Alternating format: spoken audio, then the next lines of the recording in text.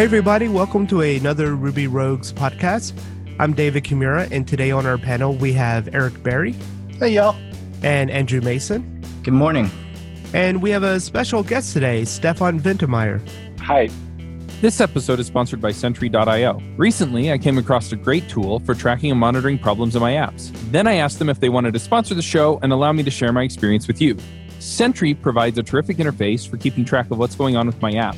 It also tracks releases so I can tell if what I deployed makes things better or worse. They give you full stack traces and as much information as possible about the situation when the error occurred to help you track down the errors. Plus, one thing I love, you can customize the context provided by Sentry. So, if you're looking for specific information about the request, you can provide it. It automatically scrubs passwords and secure information, and you can customize the scrubbing as well. Finally, it has a user feedback system built in that you can use to get information from your users. Oh, and I also love that they support open source to the point where they actually open sourced Sentry if you want to self-host it. Use the code DevChat at Sentry.io to get 2 months free on Sentry's small plan. That's code DevChat at Sentry.io. So Stefan, can you tell us a bit about yourself, who you are, what you do, and why you're famous on the internet? Famous? I'm not famous. My name is Stefan Wintermeyer. I'm from Germany.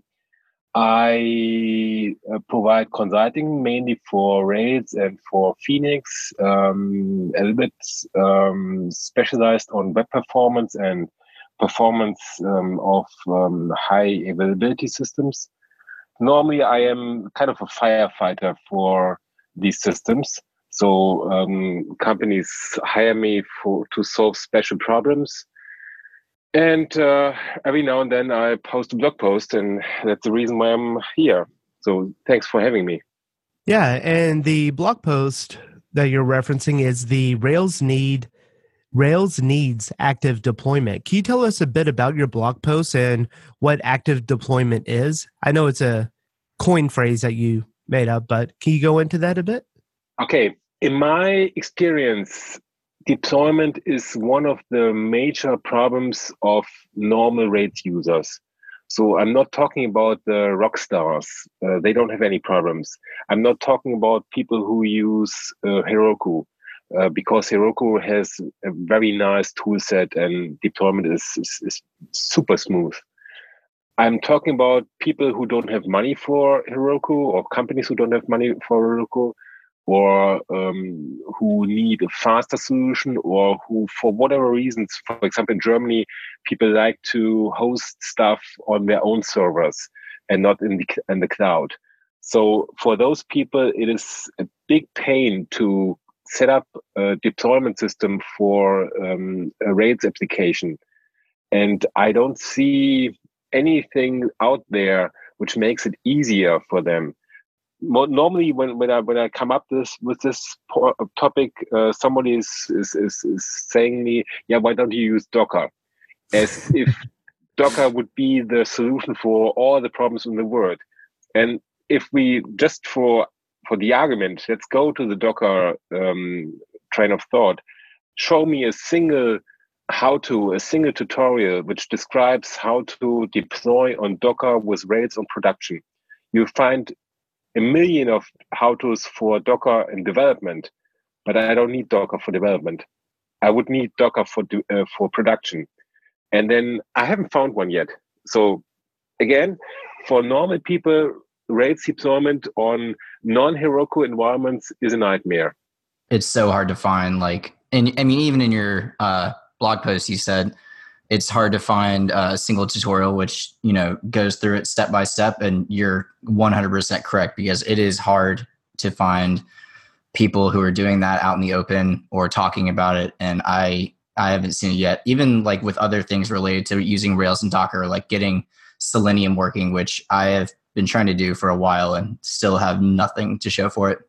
Yeah, it's funny because even if you can get your application spun up on Docker, so let's say if you're using Docker Compose, you have a YAML file which lays out the environment to how it should be deployed, or if you build up your image and then, you have a functional image, it's like, where do you go from there? How do you get it from your computer or from your CI over to the hosting platform and then get it spun up to where if you have no migrations or anything like that, that there's no downtime. It just replaces instances or adds them into a load balancer. So how do you connect the load balancer? Yeah, I agree. There's definitely a lot of disconnects. And Kubernetes aside, because I think Kubernetes underlying technology uses containers, but it handles a lot of that unknown mysteries for you. But then you have a whole different set of unknown mysteries with Kubernetes in general of like, where the heck is my image?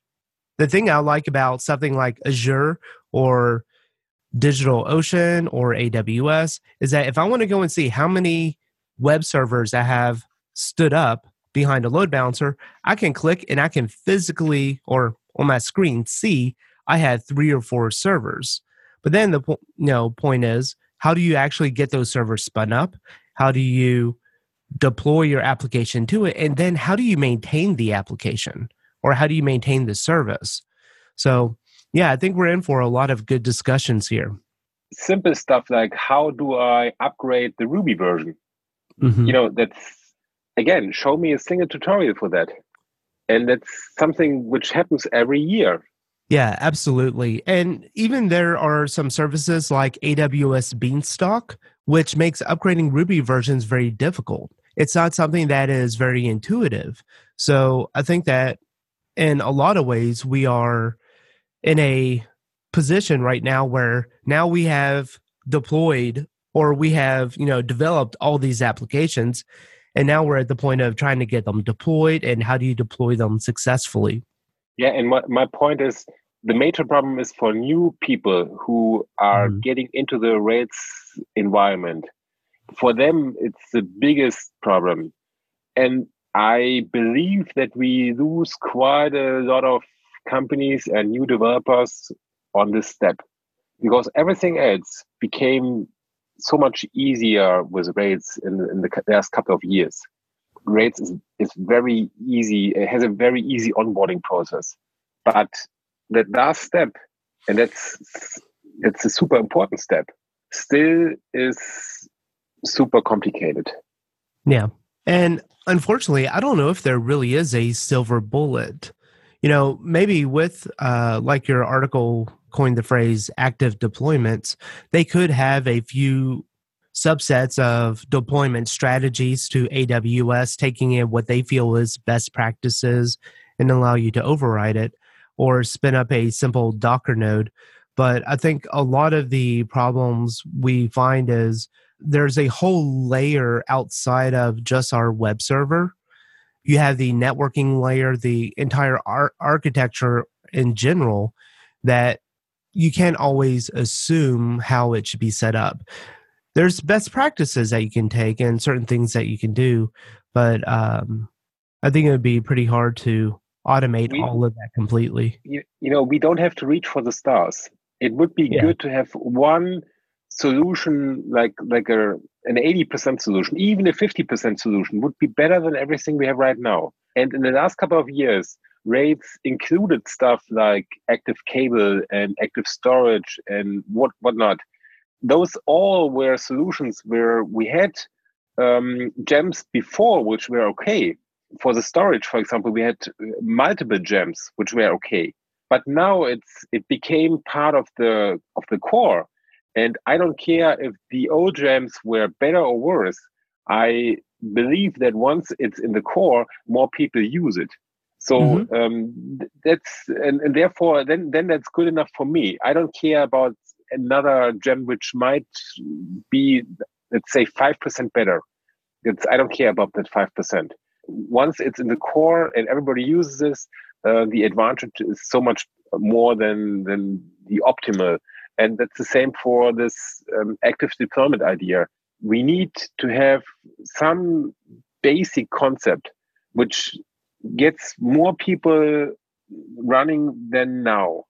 And right now we only have Capistrano, but installing Capistrano, configuring it, that's complicated. That's not easy.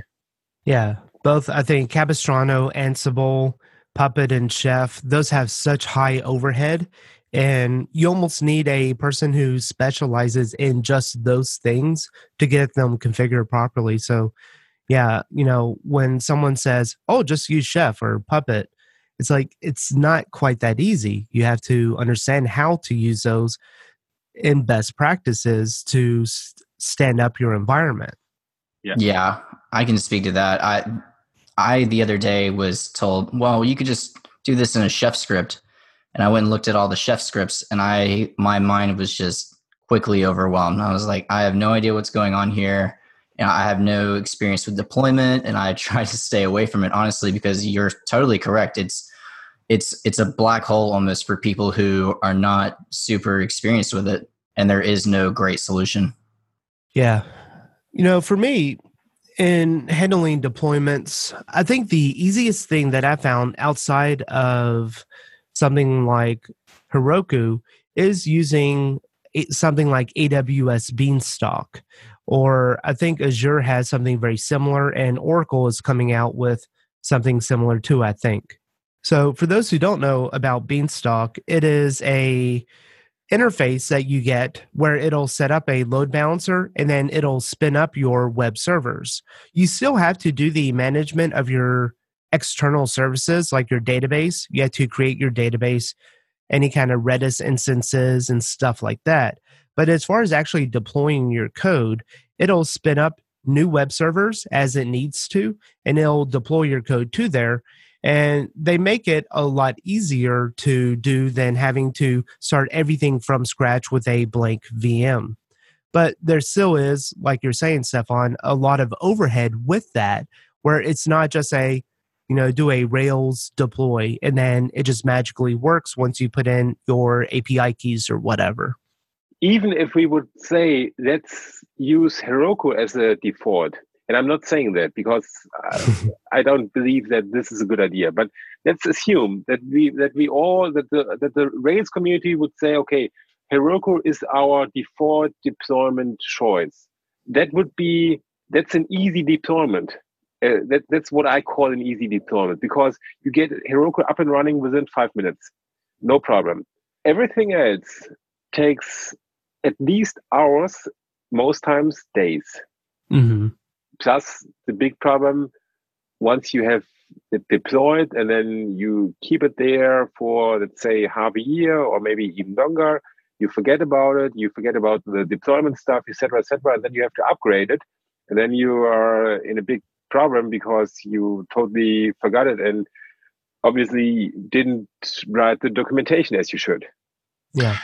This is something that I've run through a bunch, and I've been doing Rails for quite a while. And I remember back in the day, 2008, like I was forced to stay overnight at my company until we can get the damn server running, and we had to run it on Mongrel.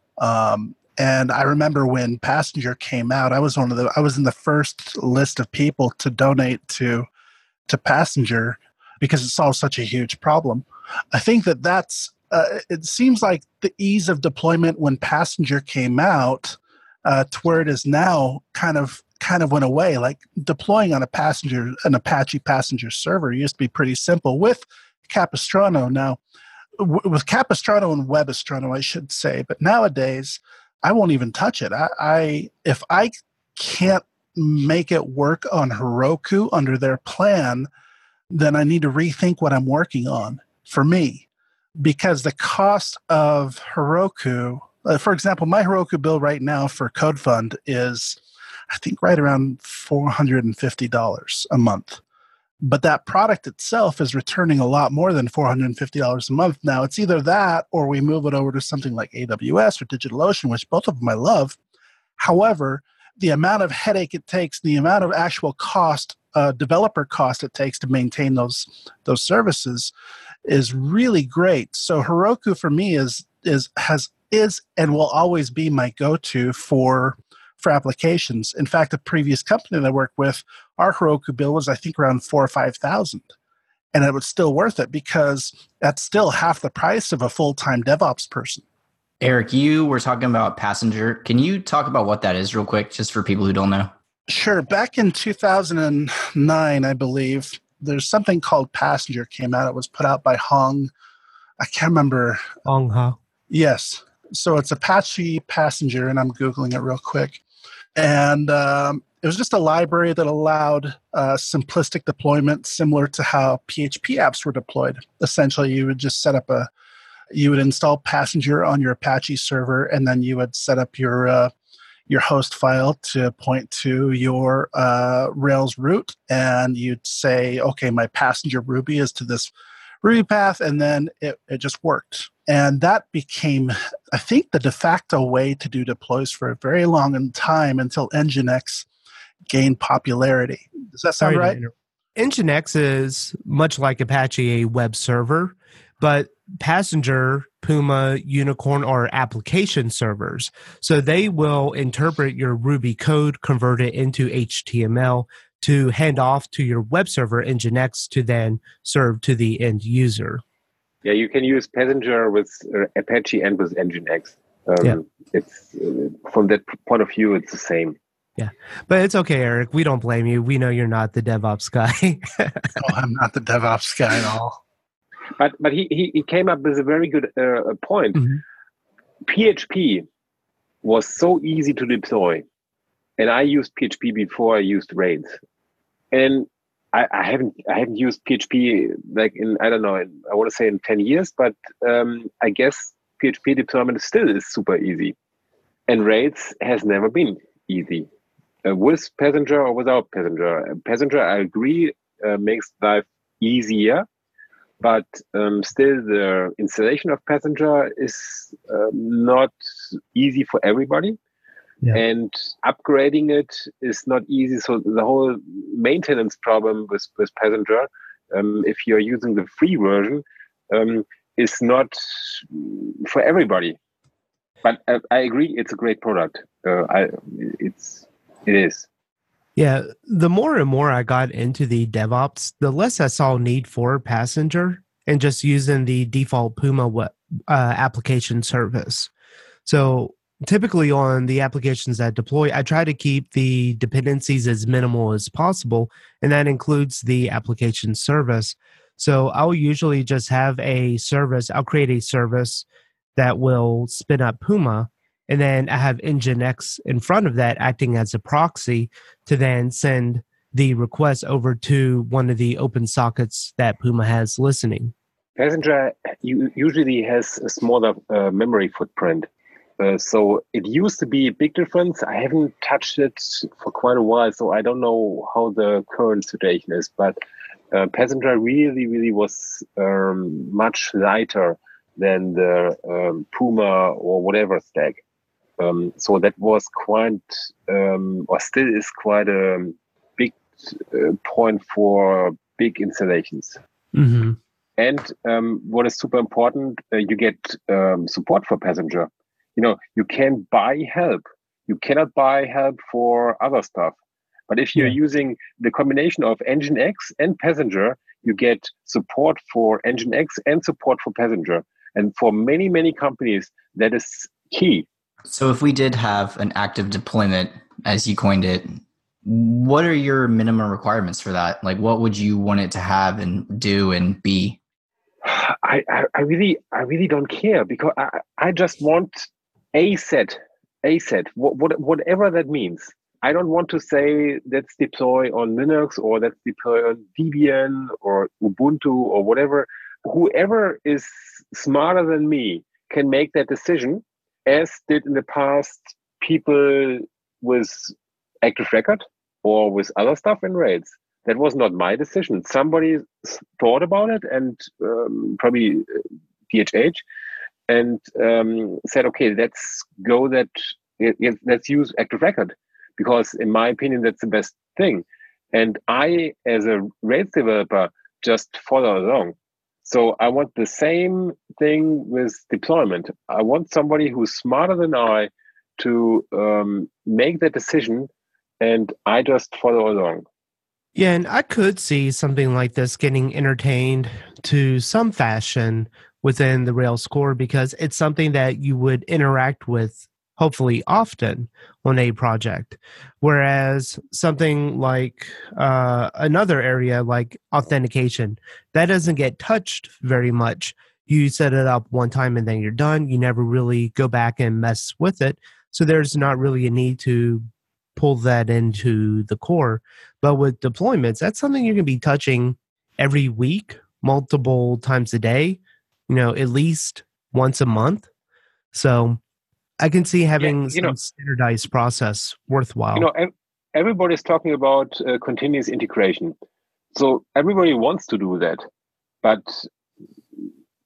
let's face it, it's not easy to set up. Yeah, I laugh because I definitely agree there. So I've used different continuous integrations. I've used the Azure pipelines, GitLab CI. I've used Travis CI, Circle CI, a whole variety of them. And every single one of them is different. I've also used CodeShip, and, the Docker Compose file that you would send to those to stand up your environment works on one. It might work on another, but it's not going to work on all of them. They're all different. They all have their own homebrewed syntax that you add in that's so specific to their stuff.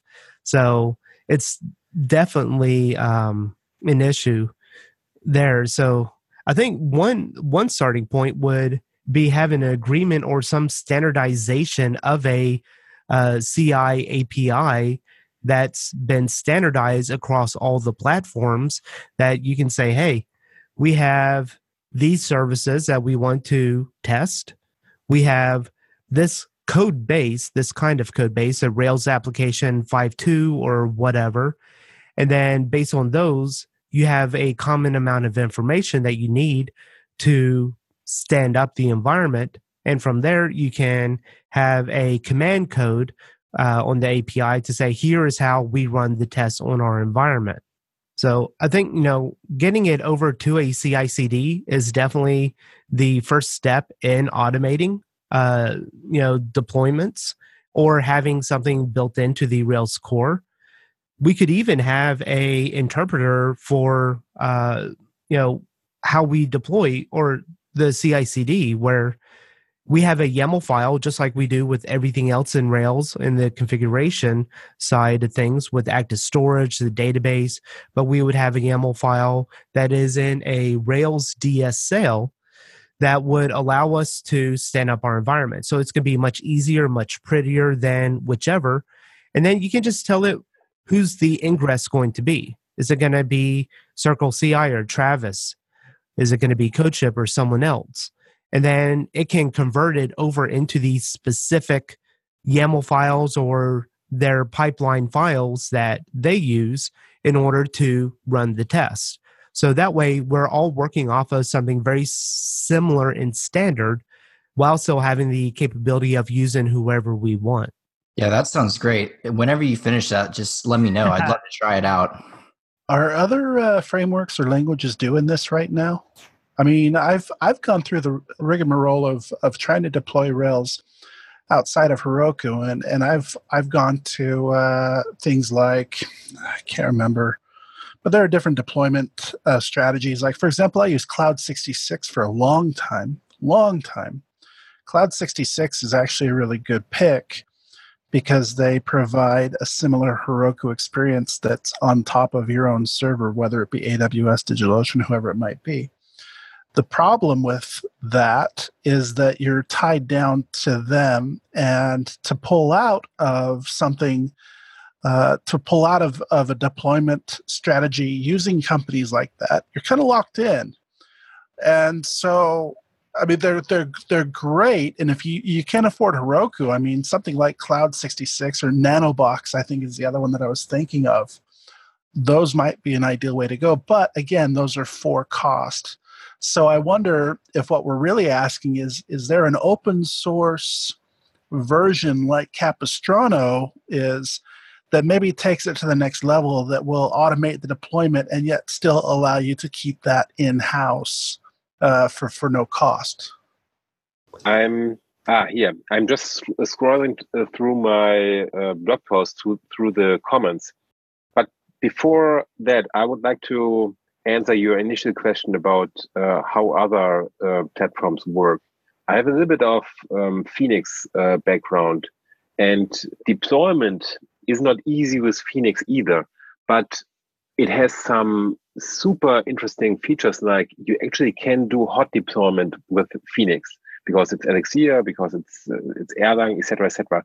And real hot deployment with Rails is that's a big topic. Like you have to have a big proxy in front of your Rails applications, and you have to some sort of rollover scenario, etc., etc., etc. So that's nothing easy to accomplish. With Phoenix, that is super easy. So that's just for that. But back to my blog post and back to the comments, there somebody said that Hatchbox.io would be a good idea or a good solution. That's not free, but that's kind of the way I think would be a good idea. Something like Hatchbox.io, but for free and open source. I have a little bit of familiar with Hatchbox, and you're right. It would be great to have something like that for free, but I think one of the reasons why it's not is it's so hard to build something like this, and it requires so much upkeep and so much work that it's just not sustainable for someone to do it for free. I mean, and like we keep talking about, a lot of these services we've all talked about, they're mostly not free. I mean, a lot of them have free plans, but I think part of the reason is because it is expensive and it's hard to upkeep and it requires a lot of work. I disagree. Rails is free too. There's already a lot of work going into Rails, a lot of work by many, many people, many, many companies. So why is deployment something different? Why is it special? I don't think it is special. I think it's just something where it's so opinionated that everyone has their own idea of how a server should look. And I think, the different options out there are just so vast. Yeah, but again, we had that in the past with, for example, with storage. There were a couple of storage gems which all did good storage. Mm-hmm. And now we have one central solution. Everybody uses it. And I don't care if the other gems were better or worse. I care that we now have one solution everybody uses. So we have, the community agreed to a solution. And that's good. And I'm searching for something like that. And just because we have a vast variety, that's not a good enough argument, because we have stuff like Hatchbox.io, we have stuff like Heroku. So we already have good solutions. We just need, we just have to agree on a solution and move forward. And the big problem is the Rails gods have to make that call, because they don't see the problem. They don't have the pain. And that's, until then, we will have no solution, because they do not have the pain. Yeah. What are people doing now? I mean, I'm just curious. You and I think very similar, Stefan, where I think that a solution for this would be good. Perhaps I don't mind paying for the solution when it's the right solution. But what do you think people are doing right now? Is it more of a rite of passage saying that, yeah, it might be a little complicated deploying and maintaining, but this is how it works, and this is it's just one of the costs of using the framework. And let me give a little context. My brother runs a job board, and he has Dave. I know he talked to you. I can't remember the numbers that he threw out, but they were like crazy numbers on how many servers he has running, and they're all, I believe, Dockerized Rails apps. Did that sound right, Dave? Who's your brother? You're talking to him on the other Slack. He's Mark A. Yeah, okay. I never knew he was your brother. Yeah, he's my brother. Oh, cool. Yeah, they have a pretty ridiculous amount. Stefan, have you heard of Jack? It is, I'll post a link to it, and it'll probably be one of my picks, but it's the same guy who made the Jet framework for serverless. He made this Jack EB, which allows you to provision an entire Elastic Beanstalk environment with dependencies, and it gives you the ability to deploy seamlessly just from your command line to that environment. So really, all you have to do is give it your API keys and then tell it a little bit about your environment, and then it's going to deploy it to AWS pretty seamlessly. I haven't tried it out yet, but it is something that I think could be a promising start to see, because I believe it's open source, to decompile to see how it could be made universal to other environments as well. Yeah, and again, I don't care which solution we are heading for. Any solution which works is good for me. And I have to repeat my point there. Until this problem doesn't get more visibility, that's all we do is just talk. So everybody who listens to this podcast and who agrees with us should raise the problem on Twitter or anywhere. My Twitter account is Wintermeyer. So please raise the problem, raise the issue. If you have an issue with that, raise it. Because otherwise nothing will happen. Yeah, I agree. I think that it is the exposure of good old social media that could be what starts a movement there. And we all will benefit. We all will benefit from this. Everybody needs deployment. Everybody. It's not like storage. Not everybody needs storage. Not everybody needs active cable. But everybody needs deployment. Yeah. What do you find is the best way to solve the solution right now? Let's say the Rails community doesn't come up with a solution. If someone came up to you and asked for a recommendation, what would you give? Hire me. No, honestly, that's part of the way I make a living, solving these kind of problems, because they are too complicated for people who just have one web shop. And many Rails consultants make a living from this, but I don't believe that this is the optimal way. The optimal way would be a solution like PHP has. And then the second way would be to include something like, and I just say Hedgebox. I've never used Hedgebox, so I really don't know if it's a good solution. But I'm looking for something like Hedgebox from the idea. And right now, if you want to do a deployment, you have to Google it for some sort of tutorial, and then Stack Overflow is your friend. Yeah. I will offer one counterpoint on the ease of PHP. It is really simple to deploy a PHP simple application. You could even just FTP over and then paste it in there, and then your application is pretty much live once you configure the web server. But things do get a little more complicated if you have any external services, or if you have, several servers that you have to deploy to. So I think having a multi-node web server is something that is almost a requirement nowadays. But if you're going to do anything production, having a failover server or just two behind a load balancer. May I interrupt you there? Yeah, sure.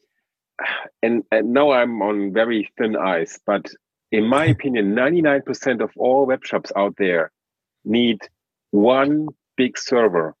Most companies, like the 99%, make their life so complicated by adding big high availability systems around it and failover systems, etc., etc. And I've seen so many problems raising just because of these complicated systems, and not because of Rails, because they don't understand the system after a year anymore. And that's a big, big issue. Of course, big companies need multiple servers, no question asked. But 99% or maybe 98% do not need them. They are fine with one big server, and it's better for them anyway. Of course, they need to have a good backup. They need to have a restore procedure, etc., etc. But most companies do not need high availability. The work doesn't end for them if they have to restore the system, and that takes like an hour. But again, I know most people disagree with me there, but the amount of work and the amount of money I see wasted for this idea of high availability for normal companies with normal web shops is incredible. And then you see them being offline because they didn't renew their SSL certificate. which happens all the time. I'm going to go back to my question before, and I'm going to say that this is not an issue that's a Rails-specific issue. I don't know of any, unless it's a containerized like Java app that you can just drop in. I don't know of anyone who does this very well. Who can we point to as a beacon of how to do this? And if not, is this an issue that we even need to solve? Heroku does a good job. No, Heroku's a paid service. That's a completely different thing, though. Heroku's a paid service. There's a lot of paid services that'll do it. But what you're asking for is a non-paid service that you can do it yourself. That's built into the framework. There's nothing. There are only a couple of tutorials, which most times are outdated. So you have to figure it out by yourself. But there's really nothing. Otherwise, I wouldn't have brought it up. If there's nothing, then I'm not sure exactly what we can expect from the community to provide a solution that's never been provided in any framework or language out there. We had the same situation with in the past, in the last couple of years with Rails, with stuff like Active Cable. There was nothing before there, but there was a need for it. So it was created. It's not like this is not an unsolvable problem. It's just there has to be a will to solve this. You know, I agree with you that Active Cable is one thing, but I don't know if comparing Active Cable as a utility that you can use within your application to a form of deployment to any type of server. The way that I see this eventually working is, like Dave said, we have Jack, which is a way to easily deploy and manage environments on AWS. And we have Heroku, of course, and we have Cloud 66, and we have Nanobox, and all these different tools that we can use. Now, I suppose that is the answer, right? I mean, that has to be the answer. What I'm understanding is that you want to essentially take something similar to that and build it into Rails. Is that a fair statement? Yes, it is. And I do not have the solution. I just see the problem. I just want to raise the problem. It's not that I don't have a solution for that.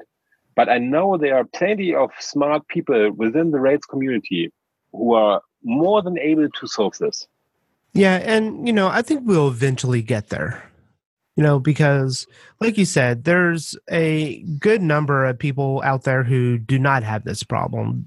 They are very familiar with the DevOps side of things. But, as time goes on, we are getting more and more younger people into this field who've never had that luxury of messing around with a rack server or a hosted environment. Andrew's waving his hand as one of those. So I think we are going to see a shift in dynamics where some things that we as more experienced or people who've been in this field a bit longer never had that struggle. We're going to start seeing that struggle, kind of come back, and, something's going to have to be done around that if you want the framework to survive. Otherwise, they're going to go over to .NET or something where, deployments are, easy, or Python or whatever else that does provide that functionality. But none of the others provide that functionality, right? With the Azure pipeline, they do have some stuff that makes the deployments for .NET a lot easier through tasks, where it's basically you just provide a couple of parameters. But, that's not really a fair argument because you're buying into the whole Microsoft ecosystem, and that has a hefty price tag in itself. Yeah. Stefan, I don't disagree with you. I think that this idea is great. But I hope that, for me, the gravity of the request is so huge because it's essentially saying, like, please take all of the skills and knowledge and brain power and time that it took to generate tools such as those that we've mentioned, and then wrap those into the framework, whereas there are already solutions out there. So, I mean, why not just say use those, And when I asked, you said, well, hire me. If someone asked me, I might say, check out these tools. These are all the different options. Here are the 4 cost options. Here are the free options, and choose which one fits you. Again, I don't I don't care which tool we are going to use. I just want to have one tool which is the default, like we have with Active Record, like we have with Action Cable, like we have with the storage engine, like we have with so many things within the Rails community. We always have a default, and if you don't like that default, you don't have to use it. You can use something different. And I just want the same situation with this deployment. So when a newbie comes into the ecosystem, he or she can use the default. And that's working for this and that scenario. And if he or she doesn't like it, they can use something different. But I want to pick up like the majority of users. Not everybody. I'm always good with an 80% solution. I don't have to reach for the stars. Yeah, and I think we could achieve something like that, but it would have to be in the form of a DSL wrapper. So we're not targeting a specific platform, because platforms will come and go, but having something within Rails, a configuration file or something where we could just specify a YAML or Ruby-esque kind of code that would get interpreted by the service, and then that would know how to deploy to AWS, Azure, Heroku even, or DigitalOcean. Yeah. So I think those things already exist to a point, and perhaps I'm not informed enough to know if there is a commonality between them, but you have your Docker config, which contains server setup. You have, I know on NanoBox, they have a Nano YAML or something like that allows you to do that. I know that if you're deploying Python or on Kubernetes, there's I think a Helm file where you can configure that. There's a bunch of different solutions out there that allow you to do a common configuration. So perhaps the solution might be a repository or something that says, hey, here are all of the different places you can deploy, and here are some example config files for deploying on each one of those. Now, I don't believe that, I personally, and this is my opinion, I don't believe that it should be part of core Rails. I just don't see that happening unless something like Heroku or something like those become free for everybody, where it's like a globally used thing.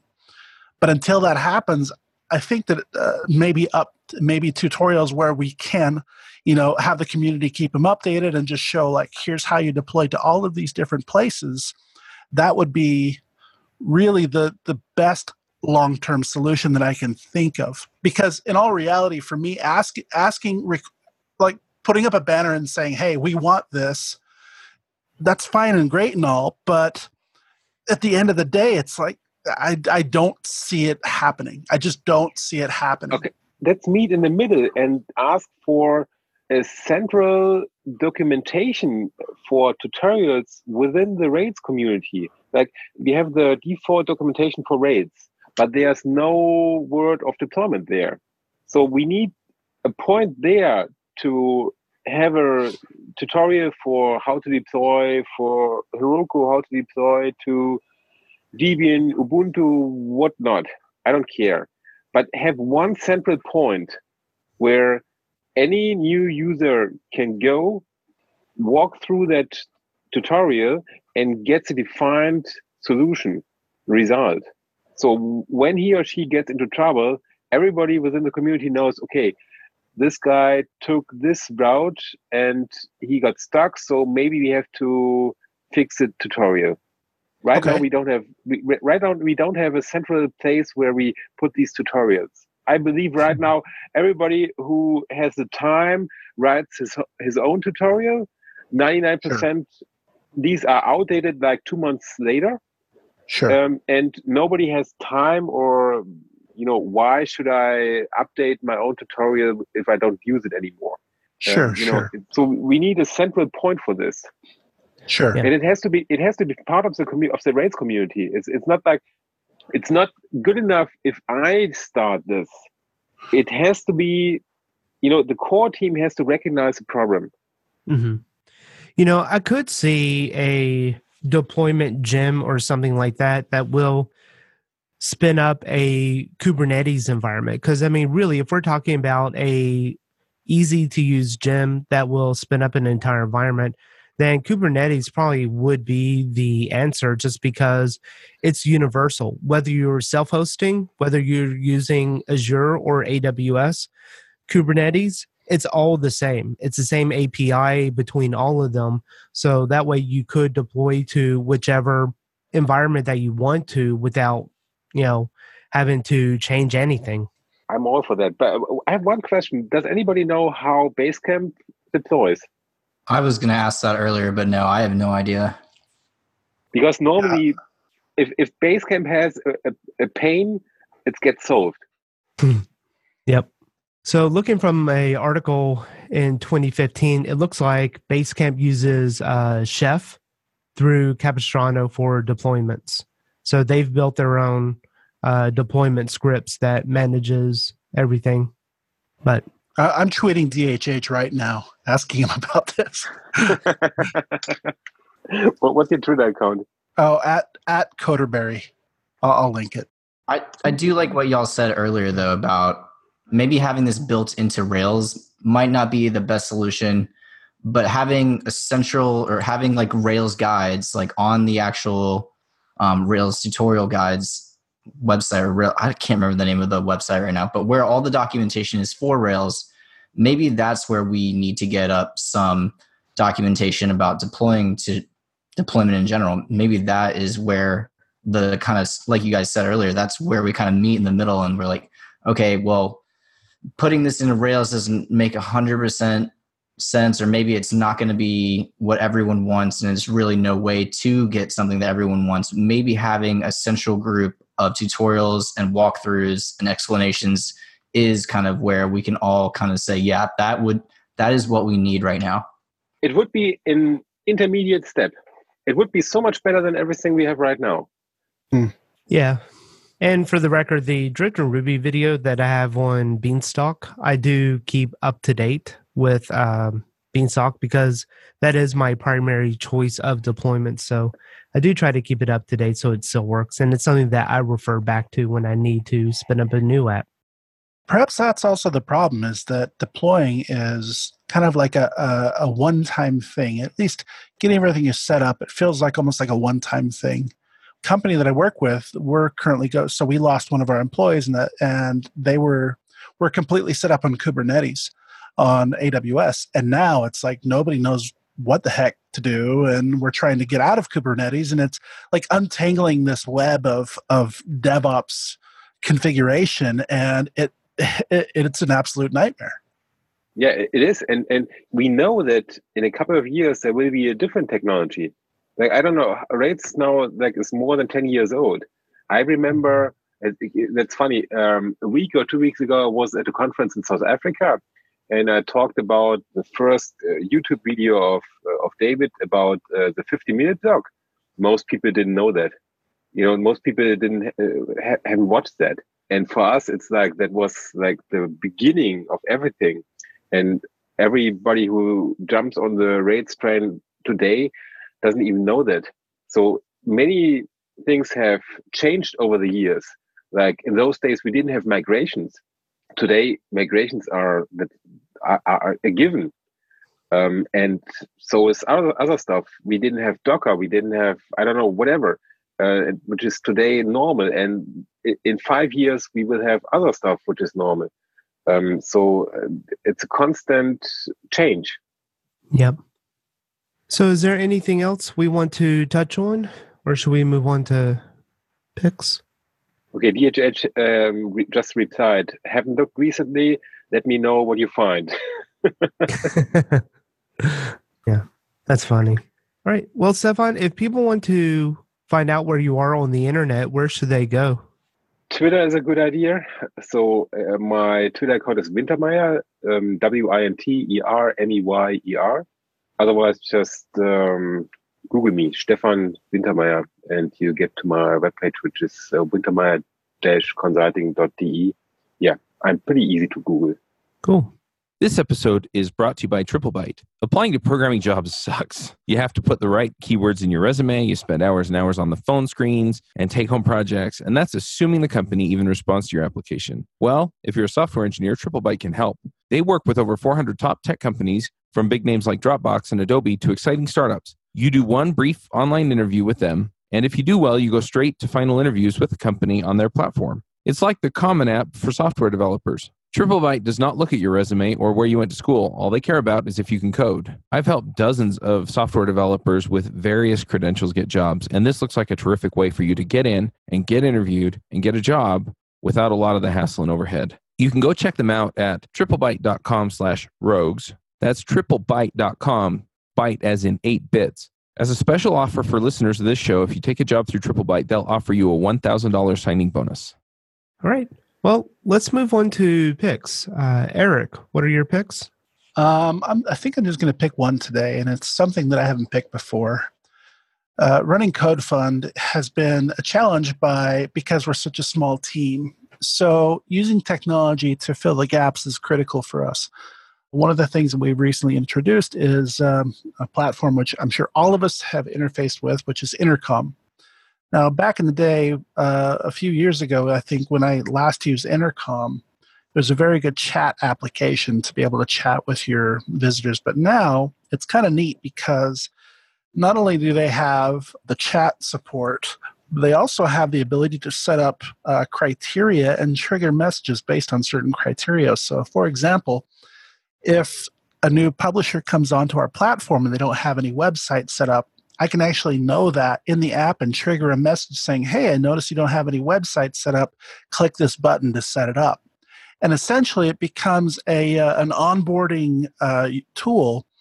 And in businesses like mine, the onboarding is such a critical part because it can be confusing to get everything set up and running. Once, like what we're talking about, once it's set up and running, it's fine and dandy, but getting to that point is a little bit more complicated. So also, Intercom offers a startup package. I believe it's $49 a month for the first year. You have to qualify, and hopefully they'll qualify us. Hopefully somebody at Intercom is listening and they'll qualify us. But yeah, I've been very impressed so far. In fact, it's already become a tool that I'm not sure I can go without. Cool. And Andrew, picks? I have been playing with GitHub bots recently. I think they're super fun, and I have yet to make anything super useful, but I'm getting there. But one of the things that really helps doing that is Probot. So I'm sure some of you guys have seen Probot floating around on GitHub. But yeah, I think their docs are great. Their community is awesome. I had an issue or two, and I jumped into their Slack group, and they all immediately jumped to help me. So yeah, that's my pick. Awesome. And I will jump in here with the pick, and I'll pick the jack-ev.com, which is the same guy who made the Jets serverless framework. He made a framework around Elastic Beanstalk for quickly and simply provisioning an environment in spirit of our deployment talks today. All right, and Stefan, do you have any picks for us? I didn't do my homework. All right. Yeah, it's no problem. I do want to throw one thing in real quick. I apologize. DHH did reply. He said, as you kind of alluded to, Stefan, he said he hasn't looked recently. He said, let me know what you find. Which basically is like, look, this is the problem for the community, not for us. And so there you go. Straight from DHH. Yeah, again, he doesn't have the pain. Yeah. Well, and plus, they hire people probably to do the DevOps side of things. So the lone wolf, or solo programmer may not have that luxury. But anyways, I think it's been great discussion and definitely a starting point with your blog posts and this talk where, maybe there will be some traction. I would love to. It's and thank you for having me. It's really appreciate that you guys give visibility to this topic. Yeah. Right. Well, I think we'll wrap it up there. Thanks for coming, Stefan, and we'll chat later. Bye, guys. Bye, everyone. Take care. Bandwidth for this segment is provided by CacheFly, the world's fastest CDN. Deliver your content fast with CacheFly. Visit CacheFly.com to learn more.